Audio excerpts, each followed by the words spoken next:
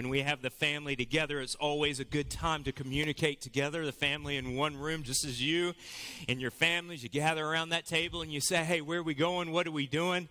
And so that's what I want to do a little bit this morning, just before we really set the stage and come to the centerpiece of our time, and that is the Lord's Supper. And I can't wait to worship with you as we encounter Christ through the gospel and through the taking of the Lord's Supper this morning. But do you ever have one of those individuals in your family, and I think almost every single one does, that when it comes to cooking or when it comes to grilling out, the Memorial Day weekend really signals the beginning of the grilling season.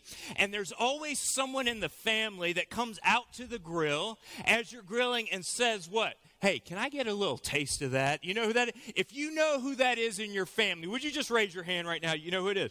Can I get just a little taste of that? They're in the kitchen, and they dip into the bowl with their finger. Can I just get a little taste of that? I'm the one in my family, just for the sake of full disclosure.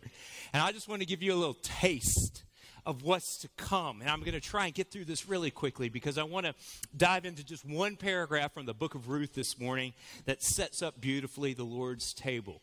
What is coming up throughout the summer and the fall? And many of you are going to be scattered throughout the summer months. Your attendance, I know you're going to be gone on vacation with trips and family and all that. So I just wanted to give you a sneak peek of what your staff is working on over the course of the next few months as we enter into the fall, okay? Let me try and do this as quickly as I can. First of all, Summer Spectacular, you see it on the back of your bulletin, is just a couple of weeks. Register for that if you can serve. Register your family, your children. Look for those who aren't followers of Jesus. Bring them. It's just in a couple of weeks, so you can see the information there. And our mission here at Taylor's is simply to make disciples. Make disciples as we encounter God, equip believers, and engage the world. So we're going to make disciples on that week, we pray, with the gospel, engaging people who do not know Jesus, kids who don't know Christ. But then in July, will you pray for your pastor and Jeremy Thompson and James Cartner and Doug Walker, two businessmen here at Taylor's? We are on our way into a brand new step as we head to London, England. Now, what are we doing in London, England? The International Mission Board, which is our denomination, if you're new to the Southern Baptist Convention or you just never heard of the International Mission Board, it is our mission agency, has chosen 5 major cities globally for churches to come and to explore. This is exploring now. We're not all the way in just yet. But to explore and say, would you give your church's collective efforts to reaching a particular city? A city so diverse ethnically, a city with great global influence, a city that has huge impact on the nations. And as we have been praying, led by our global mission team and by Jeremy, we've settled on London. So here we go in July. And we're going to step foot on the ground for the very first time and pray, God, would you collectively use this church to reach this city, to be a part of that? It's just not us, believe me. But then here's what we want to do. We want to expand the reach, your potential reach as professionals and as businessmen and as students, as entrepreneurs, as retirees. Here's our hope when we go to London, that God would perhaps open up a lane for you to go in a way that you've never thought about going before, to the ends of the earth. We are so excited about that. And then in August, when we come back in August, we'll have our promotion Sunday. The following weekend, then we will gather and we will hear from Tim Kimmel. Tim Kimmel is the head of Family Matters, incredible communicator of God's truth when it comes to marriage and parenting. And here's what we're going to do, church. Beginning in August, we're going to begin to weave a thread. One of our values is disciple making. We want to make disciple makers. And we want to begin in the home. And so this fall, as Tim Kimmel comes in and leads a conference, you're going to hear more and more about this conference, August 26th and 27th. But then following that, here's the trick. The trick is we just don't want it to be a great conference where you and your spouse can come and listen. Every single one of us can use some help on our marriages. Sheree and I have been married over 20 years. We need help. We need fine-tuning. We need that help that comes from the Word of God and from others. So you come join us on that weekend. But here's the trick. It's just not a one-time conference. And on Wednesday evenings for the next 8 weeks, we are going to invite couples of all ages to come and gather in small groups in those environments where couples can be together on Wednesday night following our fellowship meal. And they walk together through what it means to make disciples of one another, a husband and a wife, as we love and care for one another and we grow in Christ together. And then in January of 18, we're already looking ahead where we're going to do it all again, but for parenting, a conference where we come together and we understand what it means to parent together well, but the same thing on Wednesday nights. And so here's the thread we're going to begin drawing, tracing all the way through August into January 18, and that is we care deeply and passionately about making disciple makers in the home. And as the home goes, so goes the church. And so we care passionately about this to the point where we are ready to see you come and join us in this incredible journey beginning in the fall. Thirdly, in September, Love Taylor's Day. Now, you guys have done this before. We've done this before where we've just dove in and jumped in and loving this community. You know what I love about this church? Already we're seeing pockets here and there and sprinkles here and there where we're diving into our community in incredible ways. But we're going to pick one day in September, and we've already checked the football schedule, so all you football folks, just relax, all right? We're way ahead of you on that. We're going to gather together as a church, and we're going to dive in, and we're going to show this community that we love them. We don't want anything else in return other than a sense of knowing that God loves them, amen? And so we're going to do that together. It's going to be fun. Your family, your life group, singles, students, all of us, we're going to have an opportunity to dive in and to serve projects throughout this entire community. It's going to be a lot of fun. And then, last but certainly not least, in October, if you remember last September, we had Life Transformation Day. Do you remember that right here? We had one baptismal pool down here. We had one up here, and we were running back and forth, and people were getting wet. And the gospel was on display as we baptized on Life Transformation Day. It was an incredible day of worshiping Jesus, but seeing Jesus' work inside people. And so we're praying, we're planning. We're not all the way there yet, but already for October, we got our sights set on another day where the gospel is on display in transforming lives. And so we cannot wait for that. These are just some of the things we're doing. And then later on that week, that's on a Sunday later on that week, as we encounter God together. Right here on Life Transformation Day, fast forward, just a few days later, we're going to go downtown. And we're going to have our worship team lead us. We're going to have our folks lead us downtown to worship together in a setting in the amphitheater down there where you can invite folks to come. And as they hear Christ being exalted and as they hear us encountering Christ together, they will say, there is something about that place. Amen? And that's what we want to see done in the fall. So thank you for listening. We want to make disciples. We want to engage the world in our community. We want to equip believers, equip parents, equip those families. And we want to encounter Christ together as you've done so well this morning. So I can't wait. As you come back in the fall, it's going to be a great, great time together. Thank you for listening so well. Quickly, the book of Ruth chapter 2 this morning. And here's all I want to try and communicate to you in one simple paragraph as we come to the Lord's table. And I want you to prepare your heart this morning to encounter Christ in a special way. And as we look at this passage here in Ruth chapter 2, we find that the story, if you have missed over the last few weeks or you're brand new here, this is a wonderful story we've been walking through for 4 weeks now. This is week 5. And this widow named Naomi has brought her daughter-in-law, another widow from Moab. They've come to Bethlehem. They've come to the nation of Israel, to this land, to Naomi's home. And they've come back empty and desperate. They've come back completely insecure and longing for redemption. And as they've come back, Ruth, we saw last week, takes a first step in taking care of Naomi, a promise that she made to her. As Naomi said, I'm headed back home. Ruth, why don't you go back to Moab and find a husband and find a future have a home of your own. And Ruth said, no, I'm going to go with you, and I'm going to cling to you. And as they enter into Bethlehem, Ruth takes this first step in caring for this elderly mother-in-law.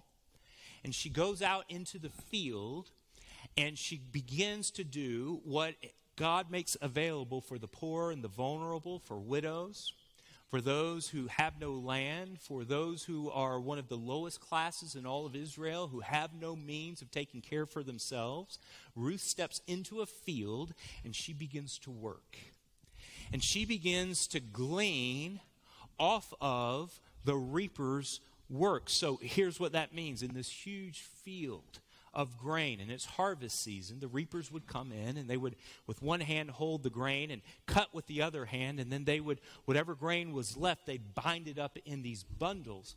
And the poor and the vulnerable, God said to the landowners, listen, you allow them to come behind, and you allow them to glean from behind so that they can have something to eat, so that the poor and the vulnerable can find a way to exist and to live. And by doing this, you demonstrate the heart of a generous God by the way you treat these individuals. And so here's what Ruth does. She lowers herself. We saw it last week. She lowers herself, and she goes and she begins to work, and she is noticed by this man named Boaz. Now, Boaz is this strong figure who comes on the scene. He owns this land, and he protects her, and he provides for her. And he protects her because the men in the field could take advantage of Ruth. And he says, no, I'm going to care for you. He provides for her and says, you know what? I don't want you to go into these other fields. I want you to stay right here. And then he provides water for her. He takes care of her. But now we come to a paragraph here which is so interesting, because now Ruth begins to see the full heart of what it means to generously give grace. And it's at a meal. And meals back in that day aren't meals like today. You know, meals like today when we gather as a family can be so quick, can't they? I mean, think of you going through the drive-thru now. I got my kids in the car, and we go through the drive-thru, and we hand them their food, and we take off. Isn't that how we eat so often? Meals today are simply just to feed our own stomachs, right? I mean, you can go into a gas station now, and you can begin to pump your gas, and you can walk in, and you can find food in there. Now, I know the thought of those little hot dogs spinning on those rollers in some of the gas stations sickens some of you food snobs, but that's okay, right? I mean, meals mean something entirely different to us as Americans. But for them, here's what it meant, especially when it comes to foreigners: an opportunity to show incredible, gracious hospitality. So look at what Boaz does to this woman named Ruth. Follow with me. Ruth chapter 2. We're just going to read one paragraph and walk through it real quickly and come to the Lord's table. Verse 14. And at mealtime, Boaz said to her, come here and eat some bread and dip your morsel in the wine. The language here of come here, it's a word where, a phrase in which Boaz understands that she's off in the distance. So when he says come here, it's kind of like those of you in the back corner. Hey, you, come here. She's like, me? Yeah, you, come here. Eat. Dip your bread into this wine, this mixture of wine and vinegar, so that the bread wouldn't be so dry. So she sat beside the reapers, and he passed to her the roasted grain. So he calls this outsider in. This is what the table does. Here's what the table of Boaz does. The table of Boaz takes outsiders who feel they don't belong, and he brings them to the table. Ruth was a foreigner. She was a Moabite. The Moabites' reputation for women, it was awful. You woman that has this reputation that's not very good, you come. Yes, you come. You're a foreigner, I know, but come on. And you come be a part of this table. Sit here beside the reapers, you know. He didn't say, hey, Ruth, come in, and the kitchen's right over there, so you hang out over in the kitchen. until we get some to-go boxes and we hand it to you. Or, hey, Ruth, you come in, and if you don't mind, let my workers take the seats as they sit in a circle together, but you can stand right over there in the back. And if we have something extra, we'll see to it that you get some. No, it's you come and you take a seat at the table. You come here now and participate of my hospitality. You who are on the outside, you come. There's common ground at the table. There's common ground at the table. And then he passes her the grain. Now, this is an interesting phrase. We kind of blow right through that phrase. He passed her grain.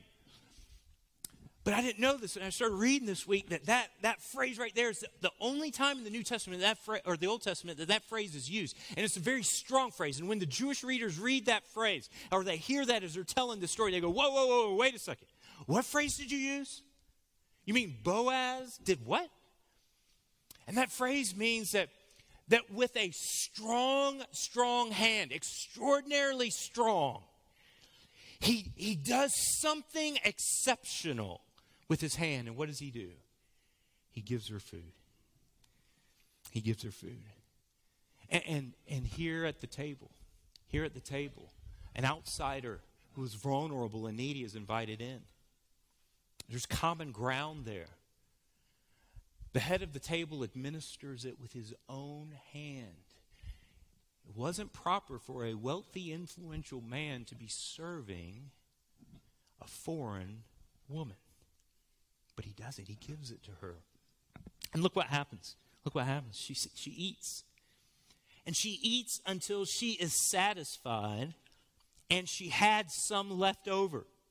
And when she rose to glean, Boaz instructed his young men, saying, let her glean even among the sheaves, and do not reproach her, and also pull out some from the bundles for her, and leave it for her to glean, and do not rebuke her. And so if you read the next paragraph, and I pray you will, if you read the next paragraph, she goes in and she works.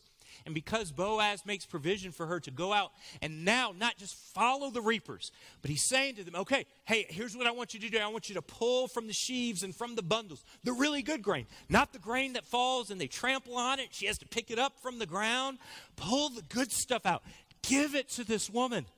Make sure she has provision. If you read the next paragraph, she has up to 2 weeks out of one day that she brings to Naomi. And Naomi, when she hears what has happened, she says, blessed be the God who has not forsaken us, but has seen good to be gracious to us through this man named Boaz. And at the table, here's what Ruth finds. As she comes to the table empty and desperate, but she leaves completely full and satisfied. You know, the table this morning, the table of Boaz, points us beautifully to the table of Christ. The bread and the wine that was there. The bread and the wine that we will partake of this morning. The table reserved for an outsider, the one who is vulnerable, is the gospel that is given to those who do not know Christ in this room and who are listening this morning. The table of Boaz that finds common ground among all people is the common ground that we find as the body of Christ this morning around the table. The table in which the strong hand of Boaz administers his graciousness to us is the very same gospel in which Christ administers his grace to you and me this morning. And we come this morning to the table empty and desperate, some of you, and we can go away full and be satisfied. Now here's the thing. Some of you this morning are here and you don't know Christ. And here is my prayer for you, that as we take the Lord's Supper, you'll just simply let the elements go by, not out of a sense of exclusion for you, not out of something personal against you, but out of the integrity of the Scriptures. This is a place in which the gospel is remembered by those who know Christ. And so we simply ask that you would allow it to go by, and then you would pause and think and reflect and say, Christ loves me this much? He does. He sees your emptiness. He sees your sin. He sees your deepest need. And he has met it with his deepest mercy by going to the cross for you and giving his life for your sin and for your guilt, exchanging your life for his. Some of you long for life this morning apart from Christ. May you find it as you reflect on him. But this morning, as Scott and Kevin come and prepare to lead us as we dive into the Lord's Supper, the gospel is just not meant for those who have already been saved. Here, church, are you listening? Just hang on one second. Listen. The gospel is not just meant for those who are already saved. The gospel is meant to sustain and satisfy those who are followers of Jesus but are now empty and desperate. Do you understand that? The gospel just isn't a one-time event. The gospel is your life. The gospel meets you in your sin this morning and in your emptiness and in your hurt. Followers of Jesus, we're not exempt from sin. We're not exempt from the hurt. We're not exempt from our stubbornness. We're not exempt from our hard-heartedness. And this morning, some of you come to the table empty. Some of you come to the table because you're empty physically. You're empty emotionally. You're empty spiritually this morning. Some of you are empty this morning because you have been abandoned or forsaken. You have been betrayed. Some of you are longing this morning, a hole in your heart, and you're empty because you're insecure and you're longing to know what's ahead. Some of you this morning are empty because of a marriage or because of a relationship that for all of your might, it cannot work. And Jesus invites you to the table this morning to be filled and to be satisfied with him. Some of you are desperate like Ruth. Desperate for a heart that has control of things. Desperate to defend yourself. Desperate to have your way. Some of you this morning, your hearts are desperately hardened. And my heart hurts for you. And it affects your marriage, and it affects your home. And it affects this church. And all I can do is offer you this morning the gospel. To look at the one who died for you and gave his whole life to bring you to the table. And what would your story be this morning if you came to the table and Jesus looked at you and he said, "Tell me what's inside." And no matter what it is, you're met with this: I died for that. I rose for that. I've given you power and new life for that. Will you confess this morning? You know, we have a value here. It's called expectant worship. Here's what we say. When we come to the Lord's table, when we come to worship together, we pray that we'll confess and submit and respond to Christ. So I'm just going to step down, and we're going to, the deacons, if you'll come now and you just stand there in front of the table there and be ready to go. The deacons are going to serve us. And as soon as I pray, they're going to go, and the time is yours for us to sing. But it might be a time not for you to sing, but to bow your head and simply respond to him. As if Christ were across the table saying, "Tell me." I died for that. And you tell him, and you confess your sin, and you give your life to him, and you sing with great praise for what he's done. Father, this morning, for the blood that was shed and the body that was broken for our sin, Lord, we simply ask that you take your church, your people, here they are, and they come to the table, and I prayed this morning, I long, Father, for your power and your presence to be transforming this morning. And may people be changed by Christ, in whose name we pray.